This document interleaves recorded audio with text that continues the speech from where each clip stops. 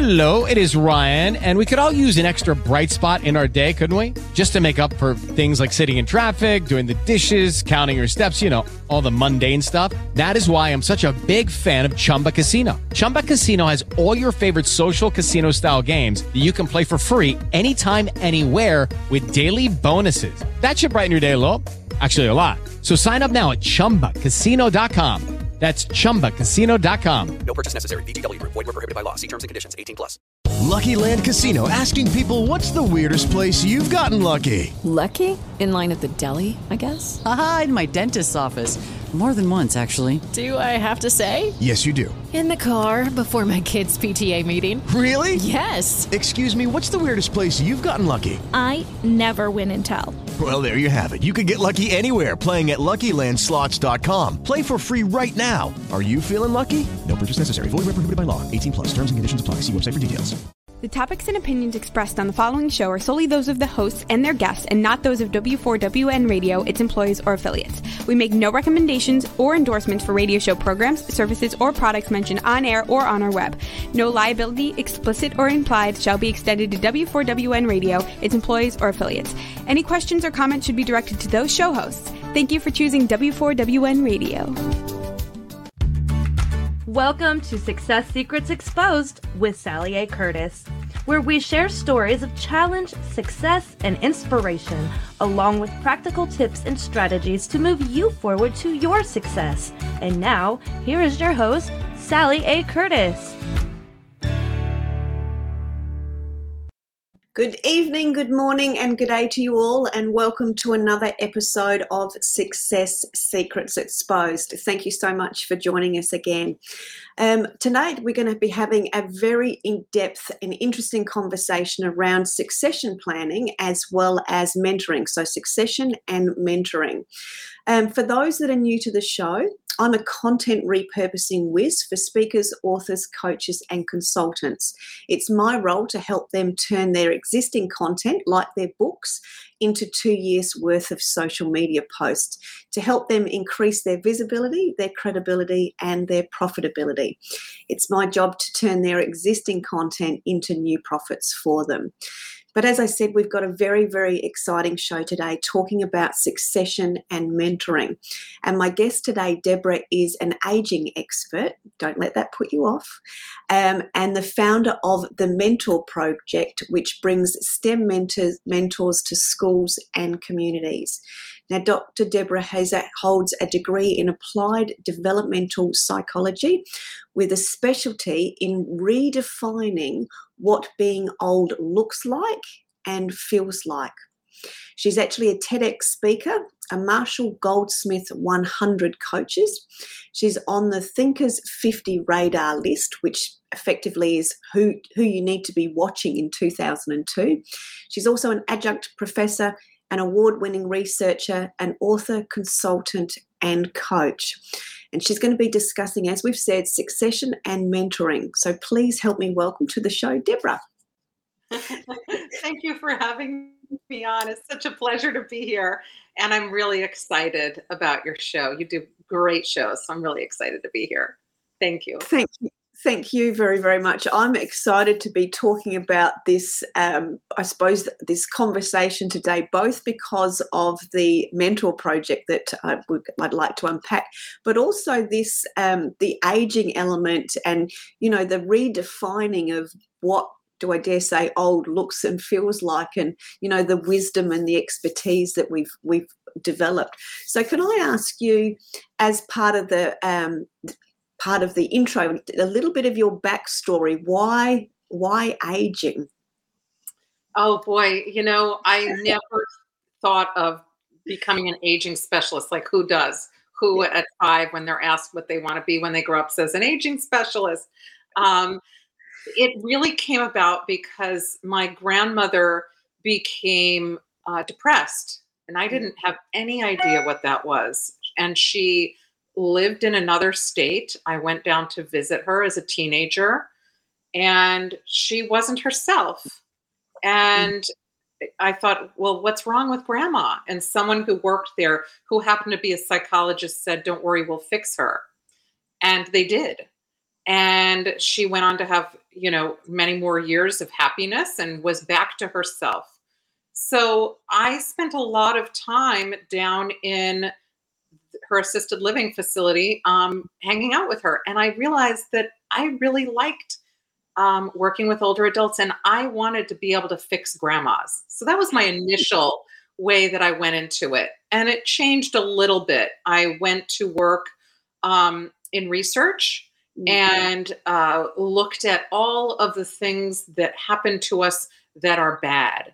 The things that most of us say, when I ask people what they think aging looks like, they say, oh, wrinkles, frailty, depression, all kinds of negative things. And I thought, great, I'll go work in this field and help, alleviate some of those things without thinking that there was anything to look forward to with aging, but just thinking I could make an impact that way.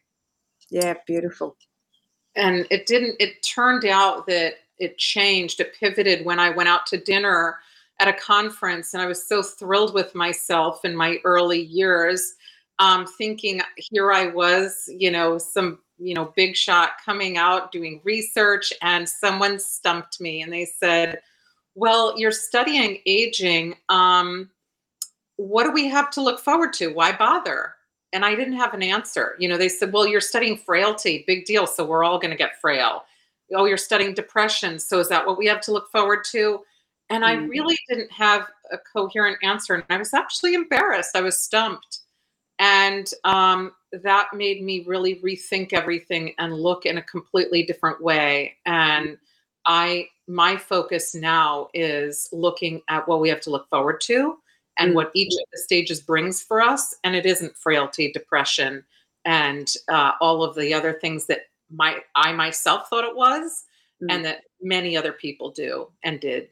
Yeah, I remember when my mum and dad were around, and when I'm talking to older people, there's that fear of, oh my gosh, I'm going to go into an aged care facility or a nursing home, and they refer to it as God's waiting room.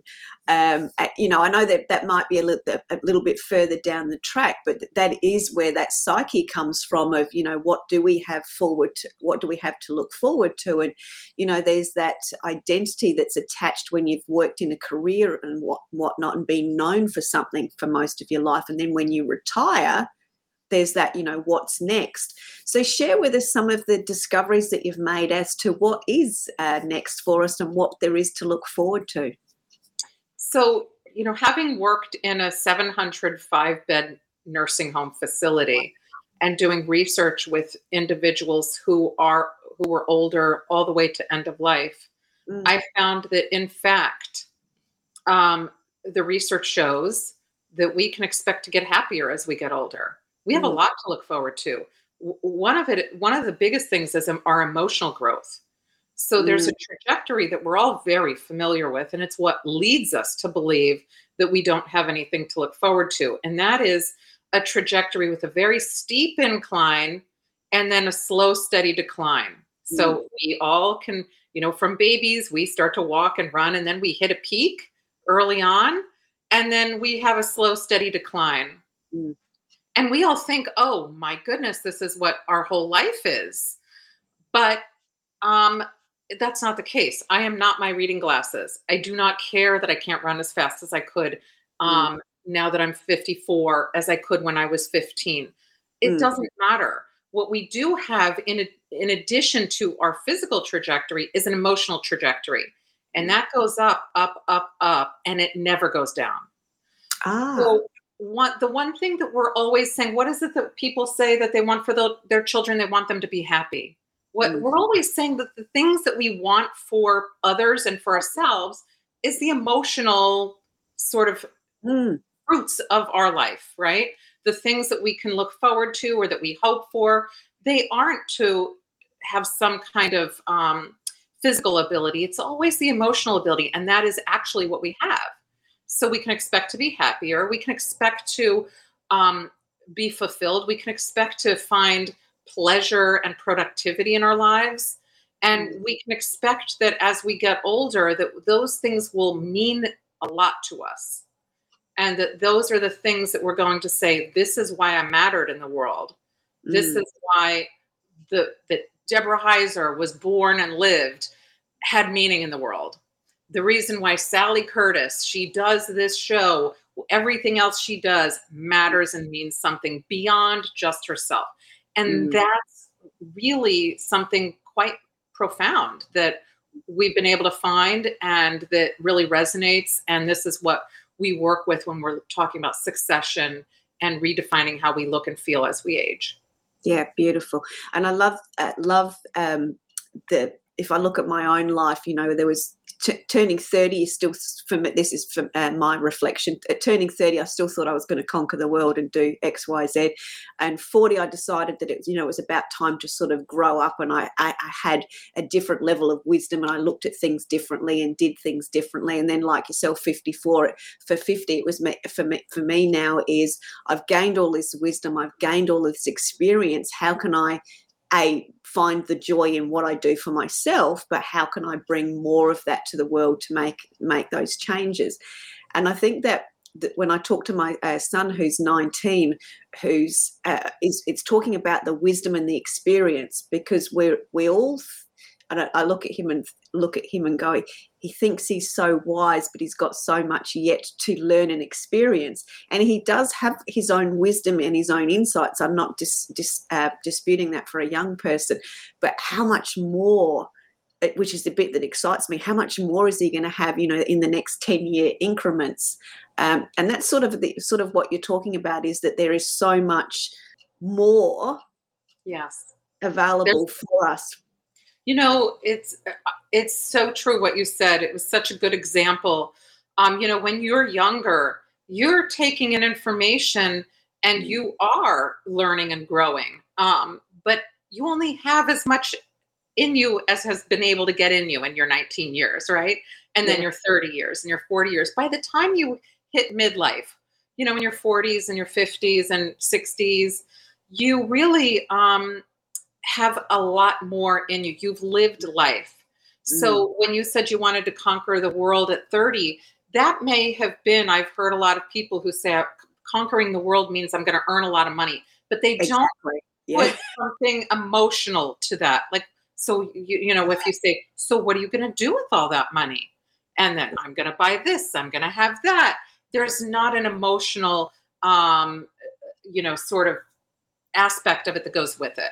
But by the time we hit midlife, we do have that emotional aspect that's attached to it.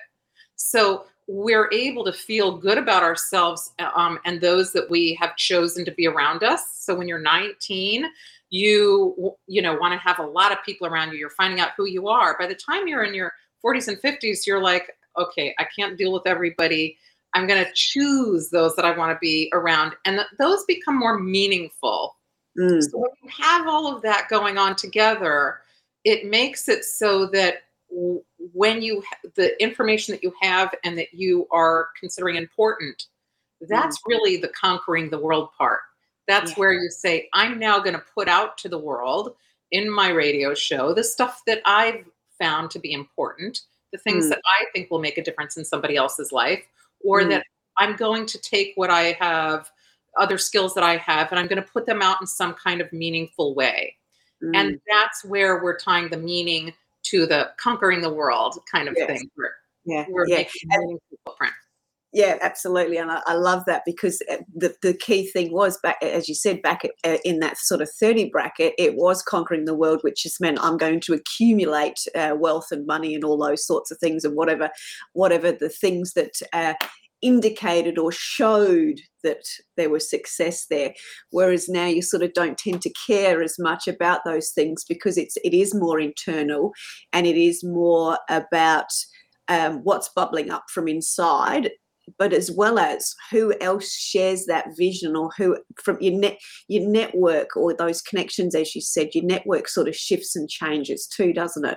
It's still driven, but it's not just driven, it's purposely driven. There's that shift. Yes. So what we do is we shed our superficial connections and we maintain and only add in meaningful connections. So, the big push when you're younger, which is appropriate age-wise, to go out and say, maybe go out to parties or to meet a lot of different people, where the goal isn't to have meaningful connections in the same way at that point. It's to find out who you are in the world. Where am I going to go? Who are my people? Where are the things that make me excited and feel like who I am? Once you know who you are, you don't need to do that anymore. That isn't as appealing anymore. And that's sort of why we do what we do, and why we maintain fewer but more meaningful connections. And that's really what carries us through with succession, is that internal information that we hold, that we know we're experts in. So, you're the content repurposing whiz. You know that about yourself. So you can go out and utilize that and do something with that. Everyone has something that they've really said to themselves by the time they hit midlife. All right, I know I'm pretty good at something, whatever that is. And that's where they're able to take that, use their meaningful connections, and then push that back out to the world. We have an innate desire, just like learning how to walk or talk, to then push that out to the next generation or to somebody else who can utilize it in a meaningful way. And that's what makes us feel like we have a legacy, like we live on in some way through someone else or some other actions. Yeah. And I think too, for me, because I always talk about, finding your inner genius, and there's always that search, what is it that I'm good at? Because we can't read our label when we're inside our own jar, firstly. And that was been the biggest thing. I can see that so much in other people, but other people find it difficult to see it in themselves until at a point where I'm able, or other people are reflecting it back to them often enough that they go, oh, a couple of people have said that. And then you can look back retrospectively and start to join your own dots and go, oh, that's where I've done that. So for me, repurposing's been around for a long time. It's just that there's content now. So there was resourcefulness, and there's been all those different things that I've done to create leverage for me and for others. But I, again, didn't know that until I've got to this point in my life where I go, I can see that repeating pattern now. And that's where, when you see the repeating patterns, you can appreciate the wisdoms within it and then work out where that goes. So I think that's, for me, where when you've got the opportunity and the right people around you that are reflecting those sorts of things back, that actually does help you birth the purpose or the legacy and those sorts of things. And that change of network becomes quite significant, as well as you've shared. So from your experience, and I'm curious to know what was some of the commonalities within some of the older people that were in the nursing home or in that assisted living. Was there a commonality of something that they'd wish they'd done more of, or were they actually sort of starting to, or had done that legacy piece? Because I'd like to then sort of talk about the mentor project as well. Sure. Well, most people think that if you're in a nursing home, you're depressed, right? Or that you're sitting around having regrets or something. That really wasn't the case. It's only a small portion of people who suffer from depression. And so one of the commonalities was that people said, I really cared for people. Not a single person was missing an item that they had accumulated. People didn't get any of their stuff. No one did. Not a single person said, boy, I wish I had stuff from my house here beyond what they had brought with them. But what they did say was, boy, am I glad I, raised my children the way that I did, or boy, am I glad that I have grandchildren, or boy, am I glad that I had a relationship with, my siblings. It was all relationship based. And it didn't the one thing that was really interesting was that it didn't need to be a lot of people. Some people just had one really close person, and that's what really mattered to them. And they also were able to make meaningful relationships and friendships later in life. A lot of people think it's not as meaningful a relationship if you didn't have that person from childhood or early adulthood. But we often shed those relationships once our kids are grown and out of the house. And those newer relationships that we make later in life are just as strong and just as good. So the common theme that I would say is that people often did not have regrets. which people often think that older adults do. And there's some kind of strange reason why people think that if you're in a nursing home or assisted living that you must have a regret, but they don't. They don't regret leaving their home. They don't regret they really don't have regrets. And that's what I was pretty excited about, was that there was a lot of happy people. There were productive people. Those who could were volunteering, were helping others who couldn't do as much as they could. There was a lot of really wonderful, proactive, positive behavior that surprised me when I walked in, because I didn't have experience in that area. And so I was really pleasantly surprised about that. Yeah.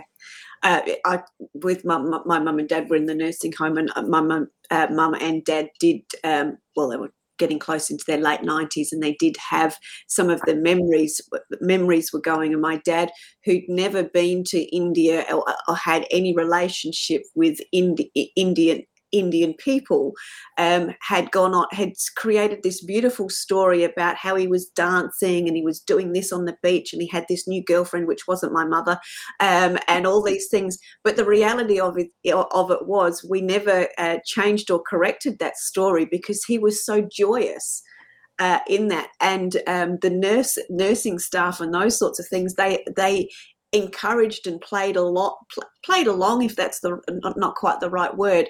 But he, as you said, there was that joy, there was that emotional joy. Slightly different story, but different context. But it was just, for me, that was a demonstration of joy. When, even though he still remembered us, but he just had a different version of his life that he was playing into, and it was just beautiful to watch. So that's a lovely story. Thank you for sharing that. Yeah, it was very sweet. We were my guest on last week was a caregiver, and we were talking about when you're caregiving for people that have got dementia and those sorts of things, is to not. We were talking about not correcting or arguing with, or having the need to have the last word with, and that was where I remembered that story, because we could have tried to correct, but we didn't need to, because there was so much joy in that, and in that experience within that life. So you're right about that. And I will say one thing: most people are not suffering from dementia in a lot of the places. They're in there for many reasons. So a lot of people have a fear that they're going to go in, and that there's just a real stigma around it all. However, what you said was really very important to hear, because a lot of people don't know. They don't know what to do. They think, oh, should I stop someone saying something or doing something? But some people, women would they'd be comforted by having a baby to take care of again. So by having a doll that maybe seemed realistic, things like that, or or other things like that, was something that, just like your father had a whole sort of world built around himself in that he had, people do that. And so having babies, people do know now to sort of go with it. Why take away someone's joy? Yeah, absolutely. And I think for me as a younger person, if I look back in my years, I wouldn't have known to roll with that.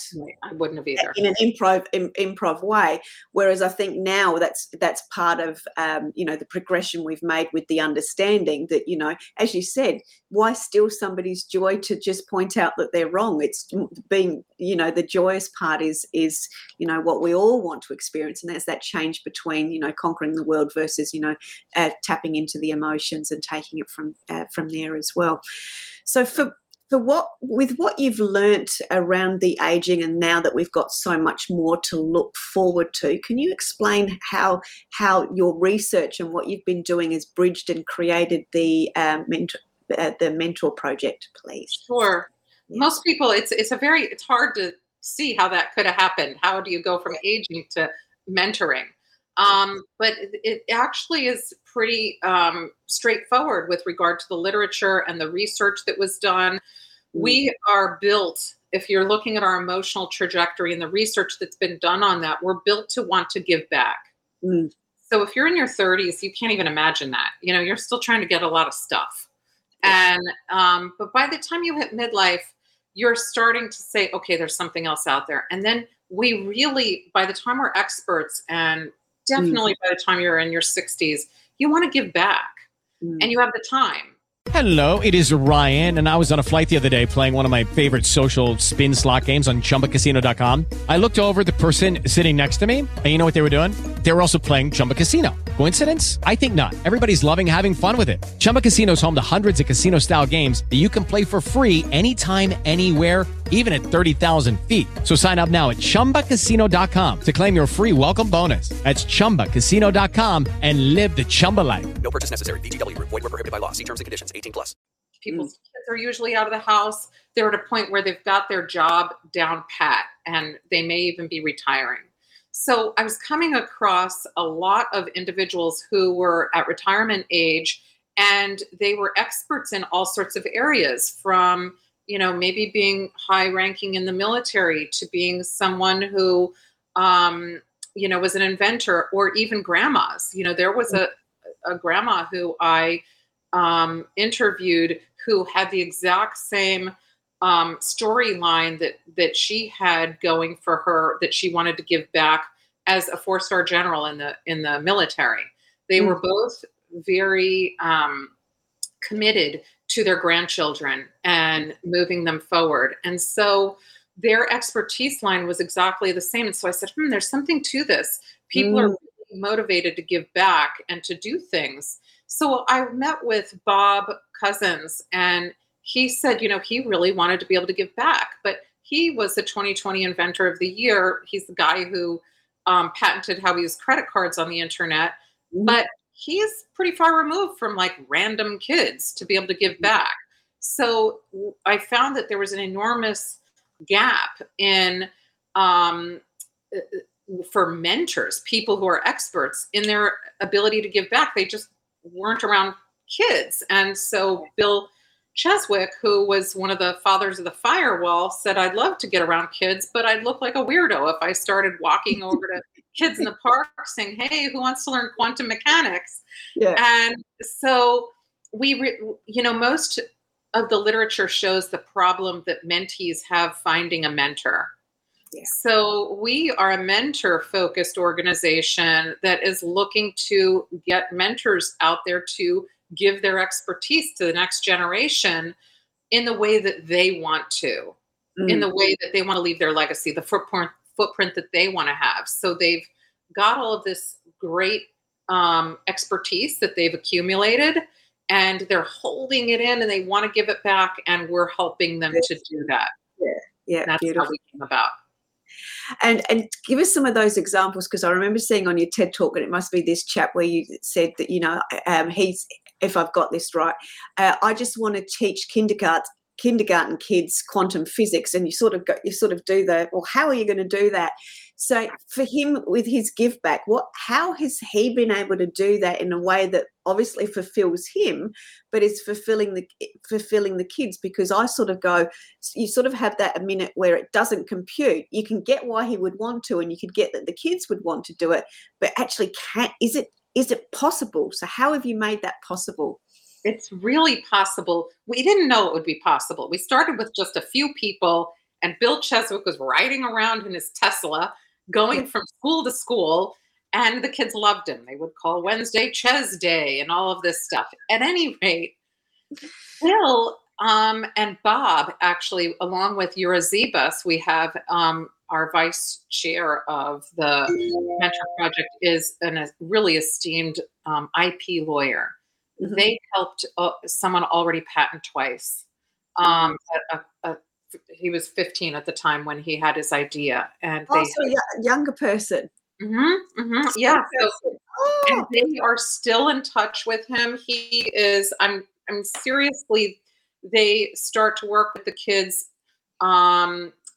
weekly, as long as they need to. It's really wonderful. So not only are we in schools, but and doing things with university students and doing things all over the world. But when a student has something special, our mentors are really eager to be able to help them to develop that so that they can get to the next level. And now, I mean, if you think about it, Bill and Bob and Yura with their expertise, they now get to see their expertise living on through this young man's inventions that wouldn't have gone anywhere. He was like working in his parents' basement, and his parents didn't know what to do with him because they aren't inventors. So it would have just sort of sat there and never gone anywhere. So they get to see their work and their expertise living out in others. He's just one example. There are tons of other examples. Yeah.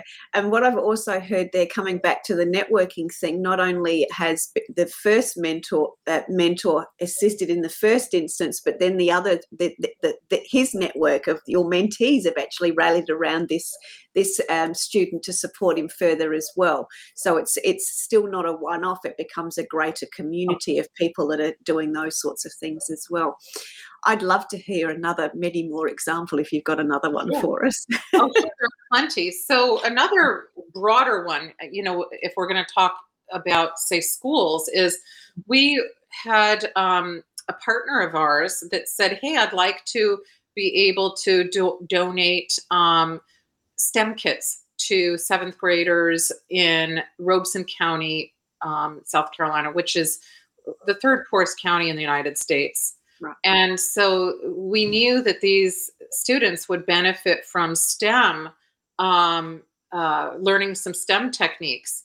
And so the individual who was our partner with this came in, and she was the head of Embedded Ventures. And she came in, and she actually twice a week was teaching the students how to build an 8-bit computer on Twitch. It's a platform that younger students are very familiar with from gaming. So she was doing this in the classroom on Zoom and recording it on Twitch. And so at any rate, she did this through the whole course. The kids got to keep those STEM kits.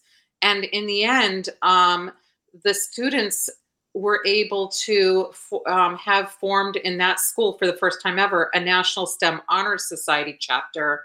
And now they're continuing STEM.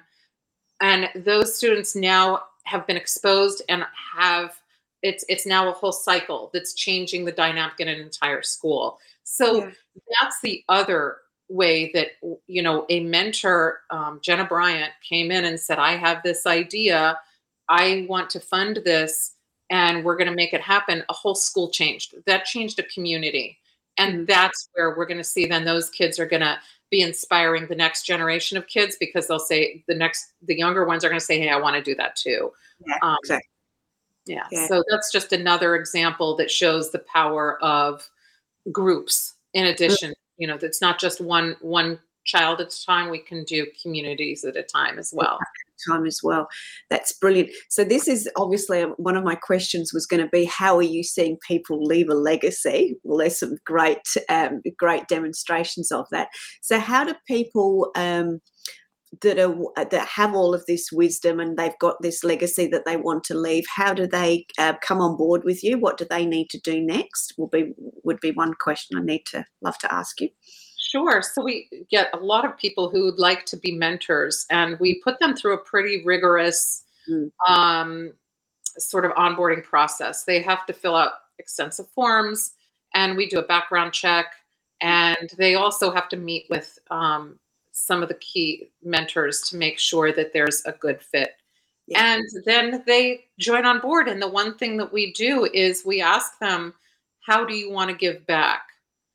And each one of our programs and projects is run by a mentor who has an idea. We don't say, here, let's form something. And, I want you to put in 10 hours with kids in a school, or if somebody calls in, you're going to have to do this. Everything is done based on a mentor's sort of vision for how they'd like to give back. And so we talk about that during the onboarding process, and then we roll it out. Brilliant.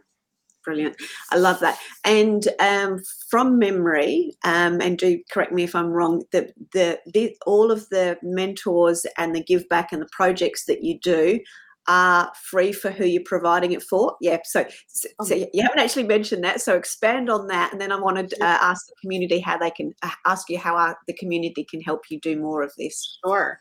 So yes, everything is free. And I don't know why I didn't say that in the beginning, but that is one of the key things here is that we're trying to make um, mentorship available to kids around the world, and it should not cost a penny to anyone. So when we go into a school, if something is needed, maybe a school might provide some of the resources or a sponsor may, but every student who has come in has never had to pay one single penny. And you get connected with astronauts, astrophysicists, inventors, writing experts, you name it. And we have an Olympian, we have physicians, we have mentors across the board, and they're top notch. And so if you are in the third poorest county in the United States, or if you're very wealthy, it doesn't matter to us. You can get mentored. Yeah, brilliant. And how can the greater community, and I mean more than just my community, I mean whoever ends up listening to this later or is listening to it now, how can they help how can they help you? How can we spread the word? What do we need to tell people?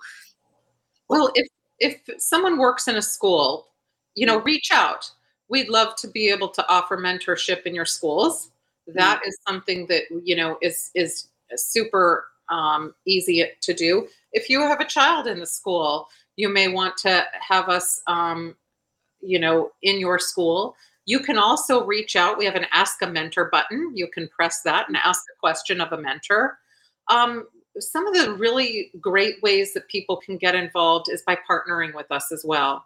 That is one of the biggest ways that we've been able to make impact. So we partner all the time with other organizations who are like-minded. But if you're a company and you want to sponsor a hackathon, we'd love that. If you want to sponsor workshops, if you want to sponsor a conference, if you want to sponsor fireside chats, any of those kinds of things are all really welcome. We don't say, hey, we'll always say, hey, go ahead and give funding. But we're mostly interested in partnering so that other organizations see the benefit of mentoring and how that can work in their own companies as well. So the way that you can reach us is go ahead and hit our Ask a Mentor button. If you have a question, get your school involved with us, or have your company get involved with us. We'd also love to be able to give tours of companies to schools, virtual tours, or in-person tours. So if you're in a company, that's another way that you can get involved with us and help us out. So yeah, brilliant. And now, because I knew we're not at the end of the show, but I just want to dig in a little bit more, and I just want to make sure we've captured this as well. If we look back to where you started from, the being the aging expert and seeing the people wanting to give back and bring the legacy forward, when you've got at the end of a session, a workshop, a project, and you've got your room full of mentors, what's the conversation they have with each other around the cup, over that cup of coffee or that glass of red wine? What's happened for them? What do they say? Oh, I'm glad you asked that. We, as a mentor-focused organization, our mentors have meetups all the time. So we have a regular one on Zoom, and we have, they've also formed their own groups, like a writing group and all kinds of stuff. So when we get together in person, which we haven't that often during COVID, but when we have, we've met up, say, at Bill's farm, and then that's like an innovator's dream. Everybody's just sort of talking about innovation and talking about all kinds of different things that can be done. But what I've found in our Friday meetings is that our mentors start collaborating on projects that you would never imagine. So we had, for example, Ruth Gautian and Valerie Fridland. They are very different backgrounds. Ruth is the chief learning officer at Cornell, and Valerie is a linguistics professor at a university. They wrote a Nature article together and did all kinds of workshops. We also had an engineer talk to the puppeteer about maybe doing some kind of like quantum mechanics via puppetry. who would put these together normally? So we have all of these really diverse backgrounds of mentors who are getting together, and because they're such accomplished individuals, they get excited when they get to learn from others themselves. So we're really seeing a lot of great ideas and projects and work and writing come from our mentors collaborating with each other, or just riffing off of ideas that each other has. So really, if you could be a fly on the wall in one of these rooms, it's really cool because it's just chattering back and forth about all kinds of really cool ideas that most people never would have been able to think about had they not brought them together in a room. Yeah. So it's just all I can hear is the fuel that's igniting, more of the ideas and the opportunities, but also the legacy.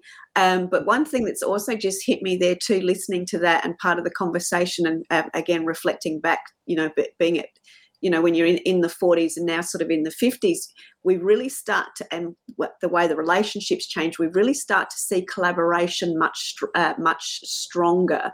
And clearly there's a demonstration of that. There's these like-minded people that now have the opportunity to take advantages of opportunities as they come up because they've got a collective of people around them. So possibilities become, I'm going to use the word easier, but possibilities become fruit now in all sorts of manner and ways, by the sound of it, which just must be so exciting for the mentors to be a part of, collectively for themselves, but obviously what they're being able to do with the children and the conversations they have around, my students have done this or my students have done that, or, and just sharing some of the examples, because through examples, I imagine that's where even more of the collaboration and opportunities are coming from. Oh, absolutely. And, they do say, oh, I worked with this student, and then someone else will say, oh, I'd like to work with that student. And then the student is like flush with mentors. But the other neat thing is that, when they're in the meetings and they're meeting other people, of course, they're thinking of their own cool ideas that they can work on with everyone. But an example of how, they do work with thinking of the children or the students and keeping them in mind is we have a hackathon coming up, say in October. And so on one of our chats, it was posted, who would like to be a mentor for that? And then people start to post, oh, I would, oh, that sounds like, that's a great, great opportunity. I can do it. And that's where people start to get involved and the whole team of mentors comes together. And then during that event, the mentors will all be talking with each other as well as the students, but it's kind of, that's how they come together in that kind of if we're going to think about it concretely, they'll come together in that manner.